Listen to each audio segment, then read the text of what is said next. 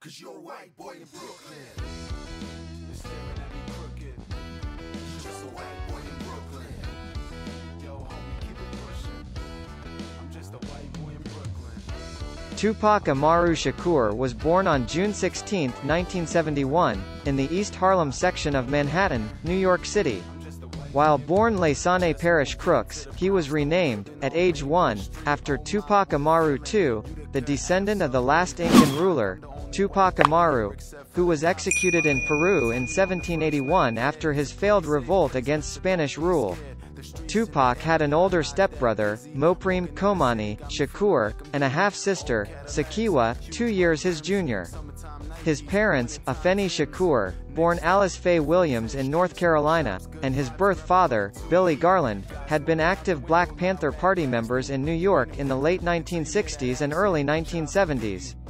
A month before Tupac's birth, his mother Afeni was tried in New York City as part of the Panther 21 criminal trial. She was acquitted of over 150 charges. Other family members who were involved in the Black Panthers' Black Liberation Army were convicted of serious crimes and imprisoned, including Tupac's stepfather, Mutula Shakur, who spent 4 years among the FBI's 10 most wanted fugitives. Mutula Shakur was apprehended in 1986 and subsequently convicted for a 1981 robbery of a Brinks armored truck, during which police officers and a guard were killed. Tupac's godfather, Elmer Geronimo Pratt, a high-ranking Black Panther, was convicted of murdering a schoolteacher during a 1968 robbery. His sentence was overturned when it was revealed that the prosecution had hidden evidence that he was in a meeting 400 miles away at the time of the murders. In 1984, Tupac's family moved from New York City to Baltimore, Maryland. He attended 8th grade at Roland Park Middle School, then 2 years at Paul Laurence Dunbar High School. On transfer to the Baltimore School for the Arts, he studied acting, poetry, jazz, and ballet. He performed in Shakespeare's plays, depicting timeless themes, now seen in gang warfare, he would recall, and as the Mouse King role in the Nutcracker Ballet. With his friend Dana Mouse Smith as beatbox, he won competitions as reputedly the school's best rapper. Also known for his humor, he could mix with all crowds. As a teen, he listened to musicians including Kate Bush, Culture Club, Sinead O'Connor, and U2. At Baltimore's Arts High School, Tupac befriended Jada Pinkett, who would become a subject of some of his poems. After his death, she would call him, "one of my best friends. He was like a brother. It was beyond friendship for us. The type of relationship we had, you only get that once in a lifetime." Upon connecting with the Baltimore Young Communist League USA, Tupac dated the daughter of the director of the local chapter of the Communist Party USA. In 1988, Shakur moved to Marin City, California, a small, impoverished community, about 5 miles north of San Francisco.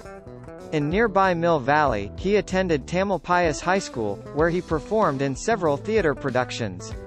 In Tupac's adulthood, he continued befriending individuals of diverse backgrounds.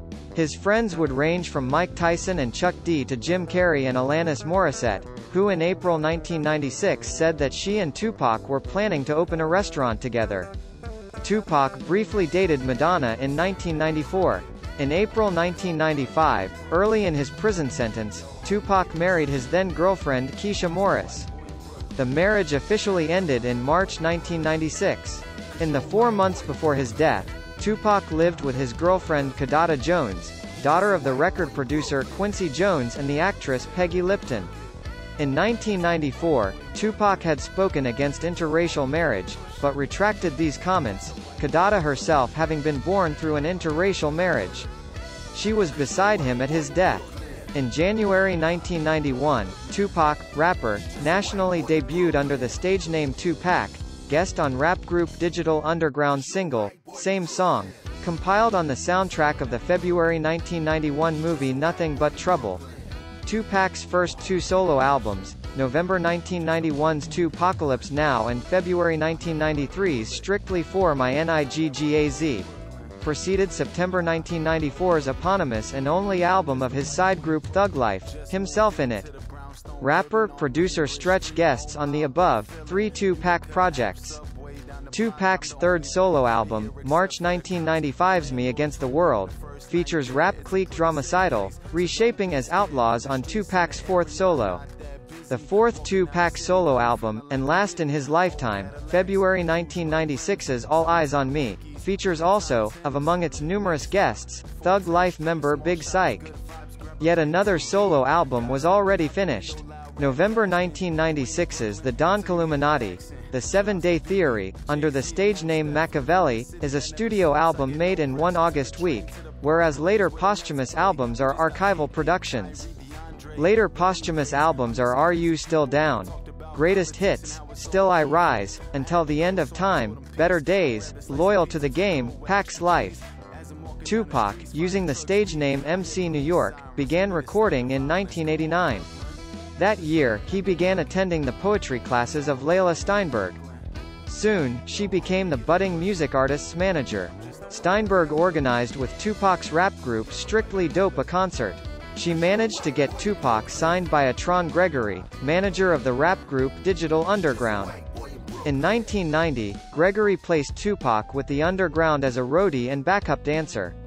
Under the stage name Tupac, he debuted on the group's January 1991 single, Same Song, leading the group's January 1991 EP titled This as an EP release, while Tupac appeared in the music video. It also went on the soundtrack of the February 1991 movie Nothing But Trouble, starring Dan Aykroyd, John Candy, Chevy Chase, and Demi Moore. Tupac's debut album, Tupacalypse Now, alluding to the 1979 film Apocalypse Now, arriving in November 1991, would bear 3 singles. Some prominent rappers, like Nas, Eminem, Game, and Talib Kweli, cite it as an inspiration. Aside from If My Homie Calls, the singles Trapped and Brenda's Got a Baby poetically depict individual struggles under socioeconomic disadvantage. But once a Texas defense attorney, with a young client who had shot a state trooper, rationalized the defendant had been listening to the album, which touches upon police brutality, controversy ensued. U.S. Vice President Dan Quayle partially reacted, "There's no reason for a record like this to be released. It has no place in our society." Tupac, finding himself misunderstood, explained, in part, "I just wanted to rap about things that affected young black males. When I said that, I didn't know that I was gonna tie myself down to just take all the blunts and hits for all the young black males, to be the media's kicking post for young black males." In any case, Tupacalypse Now was certified gold, 500,000 copies sold. Altogether, the album seats well with the socially conscious rap, addressing urban black concerns, still prevalent in rap at the time. Tupac's second album, Strictly for My Niggaz, arrived in February 1993. A critical and commercial advance, it debuted at number 24 on the pop albums chart, the Billboard 200. An overall more hardcore album, it emphasizes Tupac's socio-political views, and has a metallic production quality. It features Ice Cube, the famed primary creator of NWA's Fuck Da Police, who, in his own solo albums, had newly gone militantly political, along with LA's original gangsta rapper, Ice-T, who in June 1992 had sparked controversy with his band Body Count's track, Cop Killer. In fact, in its vinyl release, Side A, tracks 1 to 8, is labeled the Black Side, while Side B, tracks 9 to 16, is the Dark Side. Nonetheless, the album carries the single, I Get Around, a party anthem featuring Digital Underground's Shock G and Money B, which would render Tupac's popular breakthrough, reaching number 11 on the pop singles chart, the Billboard Hot 100. And it carries the optimistic compassion of another hit, Keep Ya Head Up, an anthem for women empowerment. This album would be certified platinum, with 1 million copies sold. As of 2004, among Tupac albums, including of posthumous and compilation albums, the Strictly album would be 10th in sales, about 1,366,000 copies. In late 1993, Shakur formed the group Thug Life with Tyrus, Big Syke, Himes, Dierne, Macadocious, Rivers, his stepbrother Mopreme Shakur, and Walter, Rated R, Burns. Thug Life released its only album, Thug Life, Volume 1, on October 11, 1994, which is certified gold. It carries the single, Pour Out a Little Liquor, produced by Johnny J. Jackson, who would also produce much of Shakur's album All Eyes on Me. Usually, Thug Life performed live without Tupac. The track also appears on the 1994 film Above the Rim soundtrack. But due to gangsta rap being under heavy criticism at the time, the album's original version was scrapped, and the album redone with mostly new tracks. Still, along with Stretch, Tupac would perform the first planned single, Out on Bail, which was never released, at the 1994 Source Awards. Tupac's third album, arriving in March 1995 as Me Against the World, is now hailed as his magnum opus, and commonly ranks among the greatest, most influential rap albums. The album sold 240,000 copies in its first week, setting a then record for highest first-week sales for a solo male rapper. The lead single, Dear Mama, arrived in February with the B-side, Old School. The album's most successful single, it topping the Hot Rap Singles chart, and peaked at number 9 on the Pop Singles chart, the Billboard Hot 100. In July, it was certified platinum. It ranked number 51 on the year-end charts. The second single, So Many Tears, released in June, reached number 6 on the Hot Rap Singles chart and number 44 on Hot 100.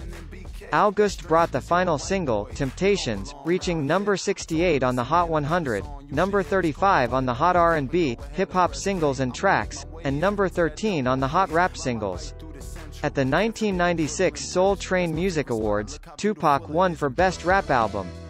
In 2001, it ranked 4th among his total albums in sales, with about 3,524,567 copies sold in the U.S. While imprisoned February to October 1995, Tupac wrote only one song, He Would Say. Rather, he took to political theorist Niccolò Machiavelli's treatise The Prince and military strategist Sun Tzu's treatise The Art of War. And on Tupac's behalf, his wife Keisha Morris communicated to Suge Knight of Death Row Records that Tupac, in dire straits financially, needed help, his mother about to lose her house. In August, after sending $15,000 for her, Suge began visiting Tupac in prison. In one of his letters to Nina Badreshwar, recently hired to edit a planned magazine, Death Row Uncut, Tupac discusses plans to start a new chapter. Eventually, music journalist Kevin Powell would say that Shakur, once released, more aggressive, seemed like a completely transformed person. Tupac's fourth album, All Eyes on Me, arrived on February 13, 1996. Of 2 discs, it basically was rap's first double album, meeting 2 of the 3 albums due in Tupac's contract with Death Row, and bore 5 singles while perhaps marking the peak of 1990s rap. With standout production, the album has more party tracks and often a triumphant tone. As Tupac's second album to hit number 1 on both the Top R&B, Hip-Hop Albums chart and the Pop Albums chart, the Billboard 200, it sold 566,000 copies in its first week and it was certified 5 times multi-platinum in April. How Do You Want It, as well as California Love, reached number 1 on the Billboard Hot 100. At the 1997 Soul Train Awards, it won an R&B, Soul or Rap Album of the Year. At the 24th American Music Awards, Tupac won Favorite Rap, Hip-Hop Artist.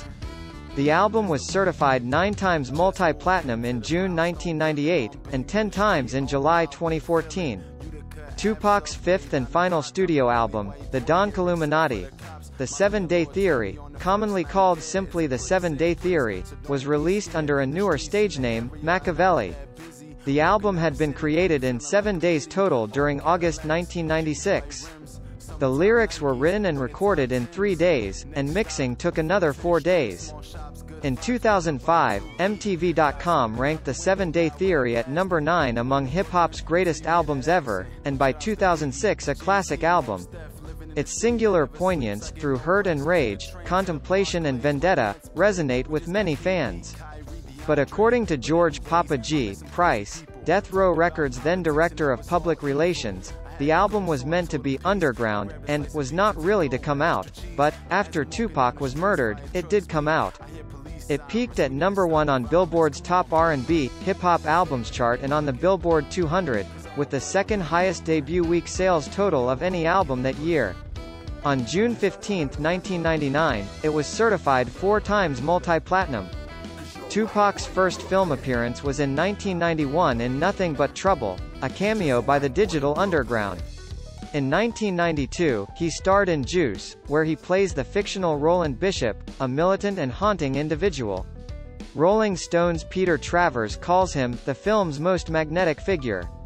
Then, in 1993, Tupac starred alongside Janet Jackson in John Singleton's romance film, Poetic Justice. Tupac then played another gangster, the fictional Birdie, in Above the Rim. Soon after Tupac's death, 3 more films starring him were released: Bullet, Gridlock, and Gang-Related. Director Alan Hughes had cast Tupac as Sharif in the 1993 film Menace to Society, but replaced him once Tupac assaulted him on set due to a discrepancy with the script.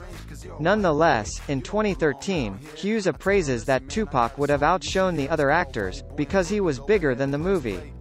For the lead role in the eventual 2001 film Baby Boy, a role played by Tyrese Gibson, director John Singleton originally had Tupac in mind. Ultimately, the set design includes in the protagonist's bedroom a Tupac mural, and the film's score includes the Tupac song, Hail Mary. In 1991, Tupac debuted on a new record label, Interscope Records, that knew little about rap music. Until that year, Ruthless Records, formed during 1986 in Los Angeles County's Compton City, had prioritized rap, and its group NWA had led gangsta rap to platinum sales, but NWA's lyrics, outrageously violent and misogynist, precluded mainstream breakthrough. On the other hand, also specializing in rap, Profile Records, in New York City, had a mainstream, pop breakthrough, Run DMC's Walk This Way, in 1986. In April 1991, NWA disbanded via Dr. Dre's departure to, with Suge Knight, launch Death Row Records, in Los Angeles City.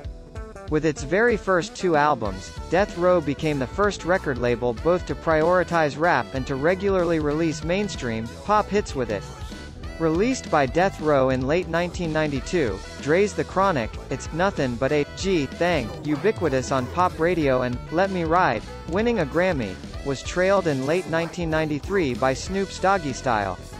Gangsta rap, no less, these albums and more propelled the West Coast, for the first time, ahead of New York to rap's center stage. But meanwhile, in 1993, Andre Harrell of Uptown Records, in New York, fired his star A&R man, Sean Puff Daddy Combs, later P. Diddy.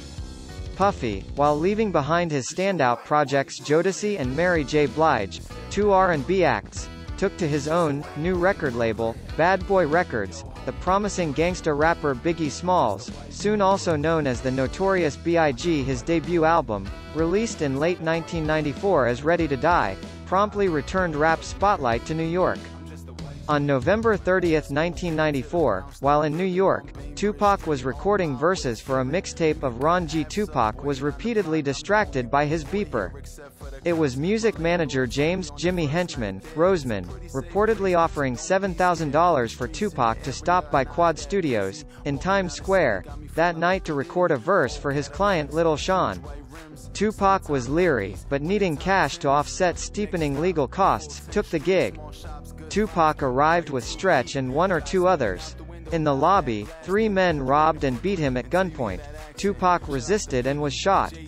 Shakur speculated that the shooting had been a setup. 3 hours after surgery, against doctors' advice, Shakur checked out of Bellevue Hospital Center. The next day, in a Manhattan courtroom bandaged in a wheelchair, he received the jury's verdict in his ongoing criminal trial for a November 1993 sexual assault in his hotel room. Convicted of 3 counts of sexual assault, he was acquitted of 6 other charges, including sodomy and gun charges.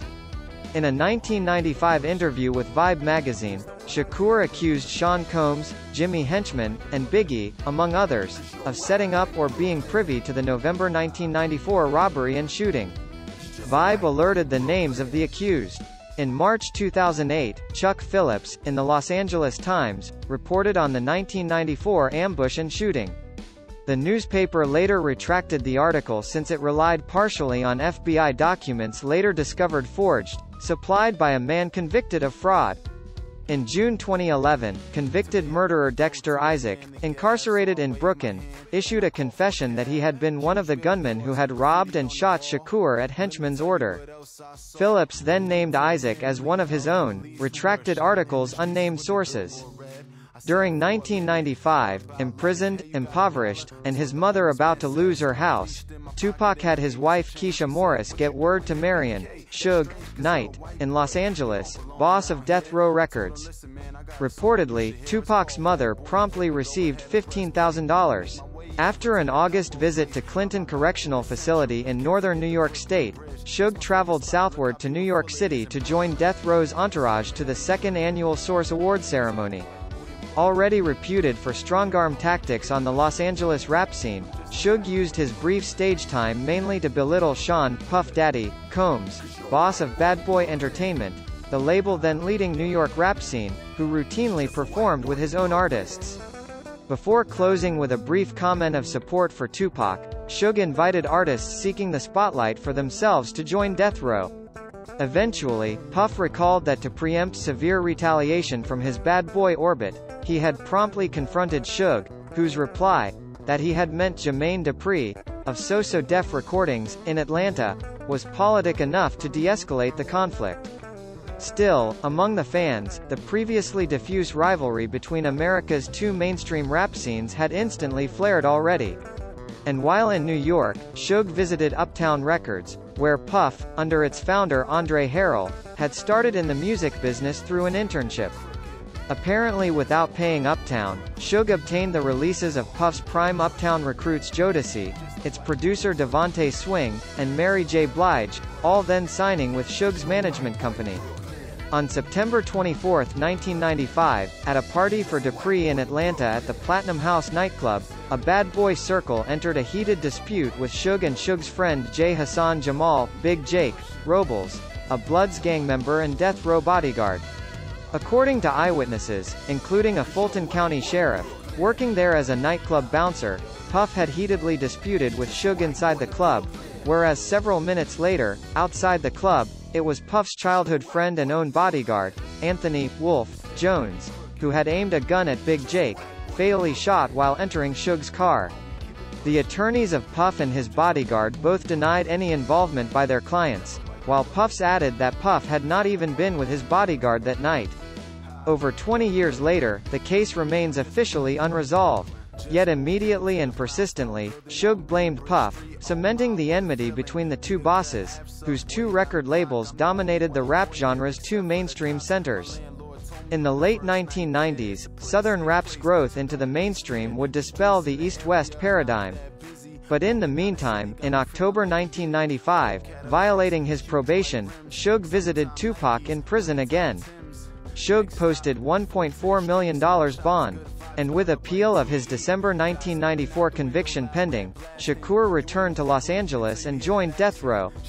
On June 4, 1996, it released the Tupac B-side, Hit 'Em Up. In this venomous tirade, the proclaimed Bad Boy Killer threatens violent payback on all things Bad Boy, Biggie, Puffy, Jr. Mafia, the company, and on any in New York's rap scene, like rap duo Mobb Deep and obscure rapper Chino XL, who allegedly had commented against Shakur about the dispute. On the night of September 7, 1996, Shakur was in Las Vegas, Nevada, to celebrate his business partner Tracy Danielle Robinson's birthday and attended the Bruce Seldon vs. Mike Tyson boxing match with Suge Knight at the MGM Grand. Afterward in the lobby, someone in their group spotted Orlando Baby Lane Anderson, an alleged Southside Compton Crip, whom the individual accused of having recently in a shopping mall tried to snatch his neck chain with a Death Row Records medallion. The hotel's surveillance footage shows the ensuing assault on Anderson. Shakur soon stopped by his hotel room and then headed with Knight to his Death Row nightclub, Club 662, in a black BMW 750i sedan, part of a larger convoy. At about 11 p.m. on Las Vegas Boulevard, bicycle-mounted police stopped the car for its loud music and lack of license plates. The plates were found in the trunk and the car was released without a ticket. At about 11:15 p.m. at a stoplight, a white, four-door, late-model Cadillac sedan pulled up to the passenger side and an occupant rapidly fired into the car. Shakur was struck 4 times. Once in the arm, once in the thigh, and twice in the chest with one bullet entering his right lung. Shards hit Knight's head. Frank Alexander, Shakur's bodyguard, was not in the car at the time. He would say he had been tasked to drive the car of Shakur's girlfriend, Kidada Jones.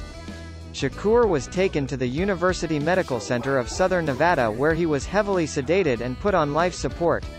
In the intensive care unit on the afternoon of September 13, 1996, Shakur died from internal bleeding. He was pronounced dead at 4:03 p.m.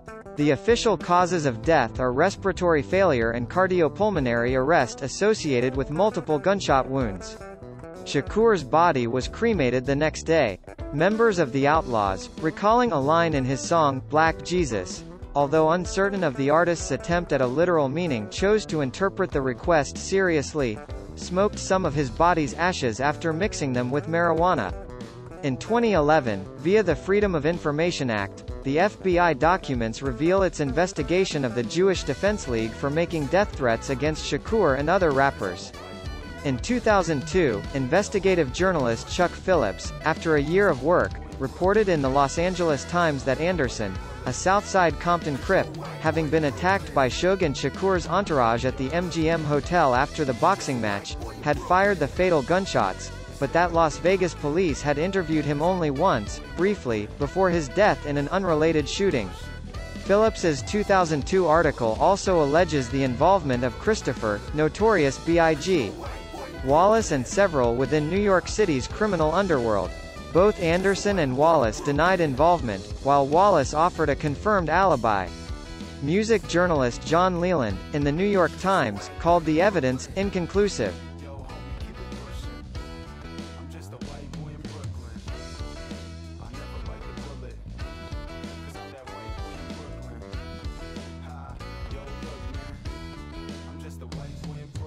Just moved into the brownstone building on Bainbridge Street. Oh my, what a feeling.